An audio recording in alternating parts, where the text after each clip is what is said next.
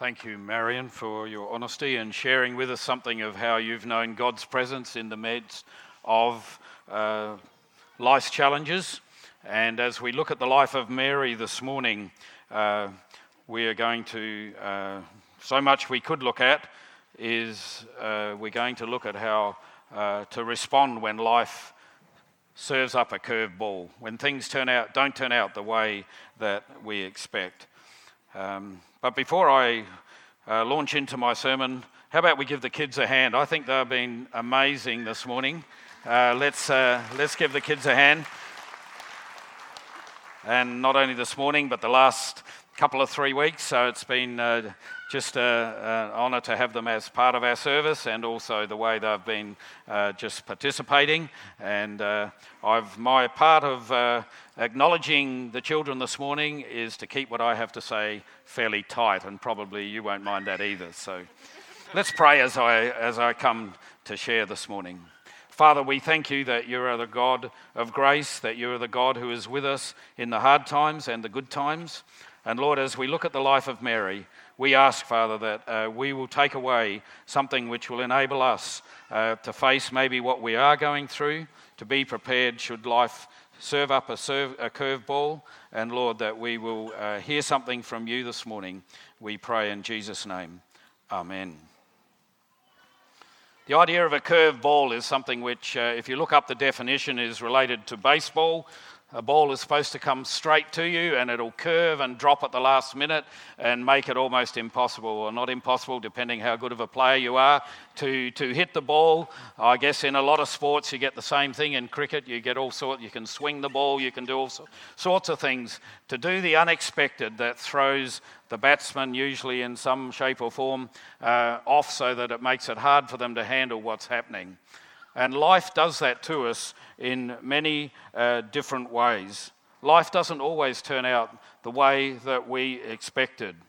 Many of you will be aware that at the age of 56, my wife was given 3 months to live. Curved ball. We thought we had another 30 or 40 years, dreams and plans, future retirement, doing some things, whatever God had called us to. Suddenly, without any warning, we find out that was the case. She ended up having another 12 months, but she is no longer with us, my first wife, Lynn. Other curveballs in the workplace, where you thought things were going well, suddenly you have issues or concerns, or suddenly things are not going as you expected, and you may need to feel that you need to move on from where you are. Something that you thought may be a long-term employment changes suddenly. Maybe with your kids. Maybe you've brought up your kids in the Christian faith, and for some reason they make a choice to walk away from faith. Maybe I spoke with a friend who I caught up with after 10 years, and he just said how his daughter, who had been a youth leader in the church, has suddenly walked away from her faith, eloped and went off and got married, and has cut off the family. A curveball for those parents. A curveball, wondering, what is God doing? Where is God in the midst of these things? There's also curveballs where things that you thought God's word said, things that promises that you thought should be happening now in life circumstances don't seem to add up with God's promises. A curved ball. And enter into the life of Mary, the promises of God to her. And this morning, as we look at the life of Mary for a few moments, we're going to look at how she's handled the curveballs that came her way. We're not looking at the elevated view of Mary that in the extreme the Catholic tradition would hold to, that she's the mother of God. She was a virgin before, during and after the birth of Jesus, that Mary was conceived without original sin, that Mary had taken body and soul into heaven, and that Mary plays a unique role in our redemption. We're not looking at any elevated view of Mary, which we're not even going to discuss those issues this morning, except to say that we're going to look at Mary as a mother, as a woman who was indeed someone incredibly blessed, but she had some curved balls that would have caused her to question what God was doing. I'm going to read for a few verses from Luke chapter 1, where the incredible promises that God gave her are expressed. Luke chapter 1, starting at verse 26. And it says, in the 6th month of Elizabeth's pregnancy, God sent the angel Gabriel to Nazareth, a town in Galilee, to a virgin pledged to be married to a man named Joseph, a descendant of David. The virgin's name was Mary. The angel went to her and said, "Greetings, you are highly favored. The Lord is with you." Keep those words in your mind as a promise that God had given her. Mary was greatly troubled at these words and wondered what kind of greeting this might be. But the angel went on to say, "Do not be afraid, Mary. You have found favor with God. You will conceive and give birth to a son, and you will call him Jesus. He will be great and will be called the Son of the Most High. The Lord God will give him the throne of his father David, and he will reign over Jacob's descendants forever. His kingdom will never end." Keep those words in your mind as you think of the life of Mary. "How will this be?" Mary asked, and Mary asked the angel, "Since I'm a virgin." And the angel answered, "The Holy Spirit will come upon you, and the power of the Most High will overshadow you. So the Holy One to be born will be called the Son of God. And even Elizabeth, your relative, is going to have a child in her old age, and she who was said to be unable to conceive in her 6th month, for no word from God will ever fail." And here's Mary's response. She said, "I am the Lord's servant," Mary answered. "May your word be fulfilled." And then the angel left her. Mary had these incredible promises. She was going to be the mother of the Messiah that had been promised and looked for 14 generations throughout the Jewish people as they waited for the Messiah. She had promises regarding that he would be the ruler, the eternal king who would be the Saviour of all men.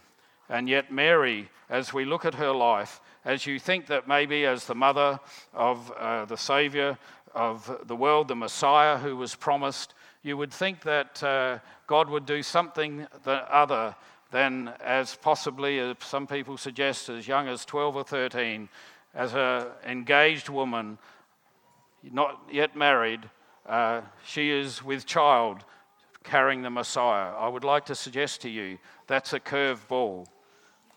She's suddenly pregnant in this way, and by the power of God. But God had told her all these things about being blessed and being someone who would be the mother of the Messiah. And the Jewish people had already had many curveballs through their history. God had promised to Abraham that he would make him a father of many generations. He had one son, Isaac, of his own, and he was told to sacrifice him, all sorts of crazy things that would contradict or seem to contradict what God had promised. But let's look very quickly for a few moments at the curved balls that Mary faced in her life, and then we'll hear how she handled those curved balls. I've mentioned the one that as the mother of the Messiah, she was pregnant as an engaged woman, which would have been a scandal in the community, a scandal in her family, probably with different ones who would have questioned what was going on. How was she pregnant? What has happened here? And here she is hanging on to the promises of God and has said that she would do whatever God had called her to do. The second curved ball with the paternity rumours regarding the conception of the child she was carrying. In the genealogy that is written in Matthew chapter 1 in verse 36, remind those who are reading that Joseph was the husband of Mary, but not the biological father of Jesus. It's very clear in that genealogy. The very fact that there were women in the genealogy of Jesus was a curved ball for the Jewish people. They thought only men could be the descendants of the Messiah. These different things that were realities of life that seemed to contradict what they had become convinced of as the way God would work. And Jesus was, in effect, in the eyes of the Jewish, conservative Jewish people, that she was having a child in a forbidden relationship. Curveball number 3, the mother of the Messiah was probably a widow at some point in her life. Tradition has it that she was widowed probably soon after Jesus was 12 years old. I'm not sure where that tradition developed, but either way, another curved ball in her life. Joseph wasn't there at the cross when Jesus hung on the cross, and he spoke to John. He told him to take Mary into his family and to care for her. It seems that Joseph was no longer around. The mother of the Messiah, a widow. Where are you, God? What are you doing? I'm the mother of the Messiah. Hardest curveball of all. The mother of the Messiah is there at the cross when Jesus, she knows he's the Son of God. She knows he's the King of Israel, the rightful King of Israel. She knows he's the eternal King of God's people. But she watches him be nailed to a cross and be mocked and scorned. And it would seem, as Jesus is put in the tomb for 3 days, as a mother, she must have wondered what God was doing. Remember Simon, when they went to the temple, he had said in a prophetic word, he said, "Do not be afraid, Mary. You have found favor with God. You will conceive and give birth to a son, and you will call him Jesus. He will be great and will be called the Son of the Most High.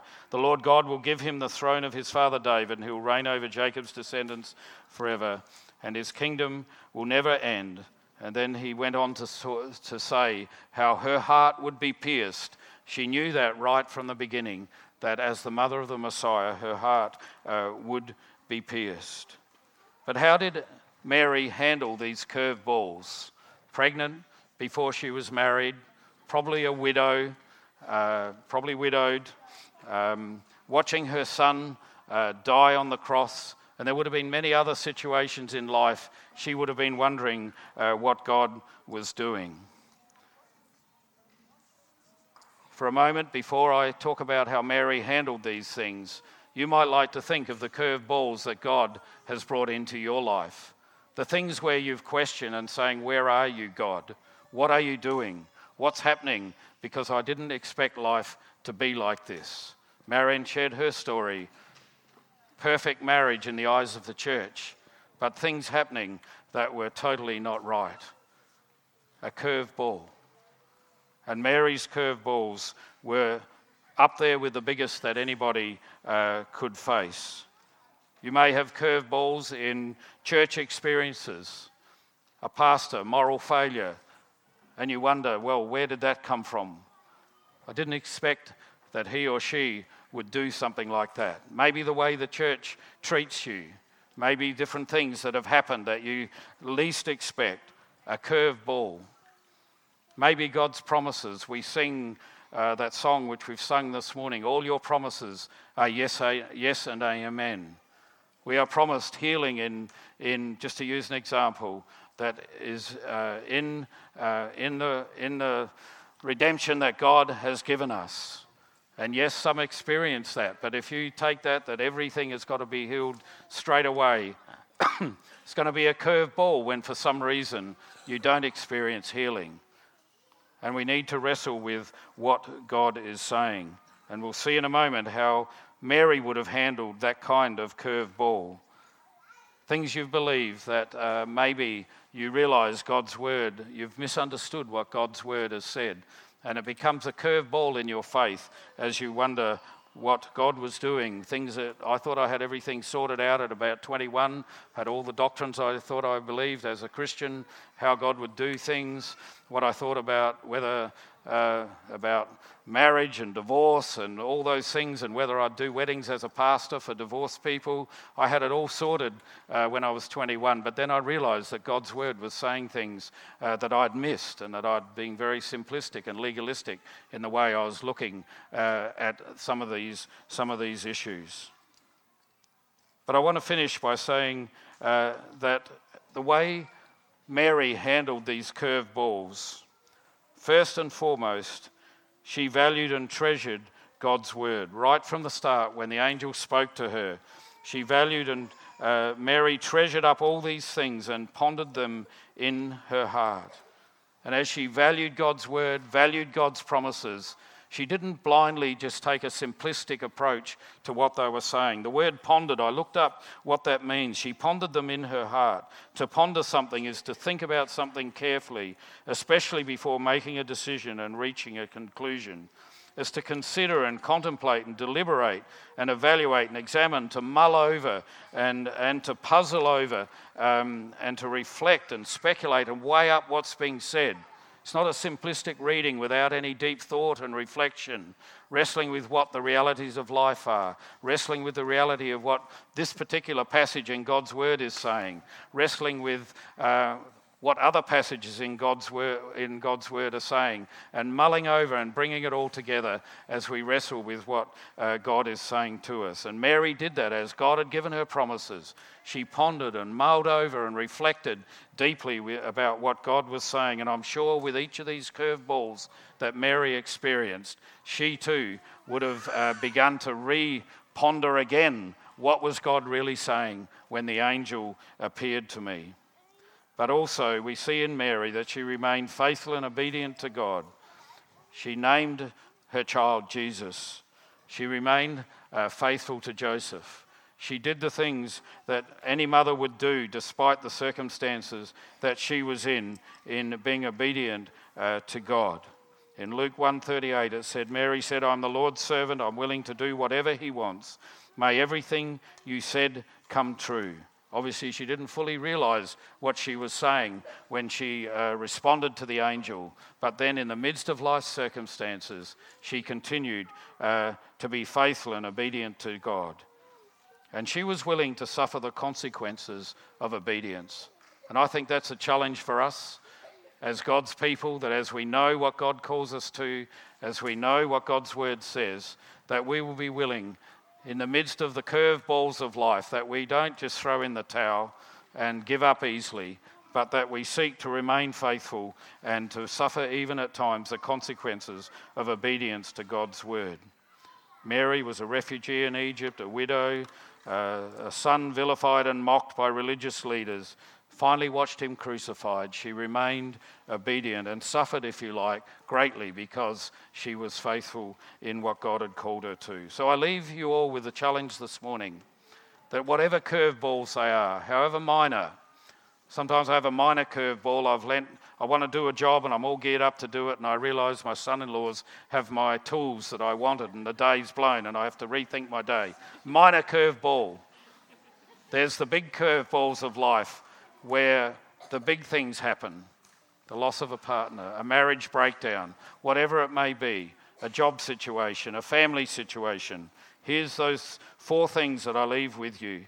I encourage you to be prepared for life's curveballs and also to face them and to work through them, is to treasure and still can treasure and value God's word, not in a simplistic way without wrestling with what it might be saying. Ponder, question, rest in the truth, even if it is hard to understand. Remain obedient. And again, as we've been saying with Mary, be willing to suffer the consequences of obedience. Because we live for an eternal. Jesus, for the joy set before him, suffered greatly in his life. So too, as we, for the joy of eternity with God, we are willing to be, if you like, faithful servants who live in obedience and allow God to do what he wants to do in our lives, and then remember that he is faithful in the midst of whatever happens. So whatever curveball comes your way, remember those 4 things. Treasure God's word, ponder what he's saying, remain obedient, and be willing to suffer the consequences for what happens in your life. I'd like the band to come as we finish this morning. Maybe you're facing things in your life that you just don't know how to handle this morning. As we sing our final song, there'll be people at the front here who are happy to pray with you, whatever you're facing, that you can just ask in some way for God to make his presence real to you and also to guide you and give you strength to face the curveballs that life may be serving up. So let's stand, and I hand back to Lauren as we finish the service. And if you'd like prayer, then feel free to come as we sing this final song. You've been listening to a sermon from Hills Baptist Church. To find out more or to hear other great content, find us at hillsbaptist.com or on your podcast app.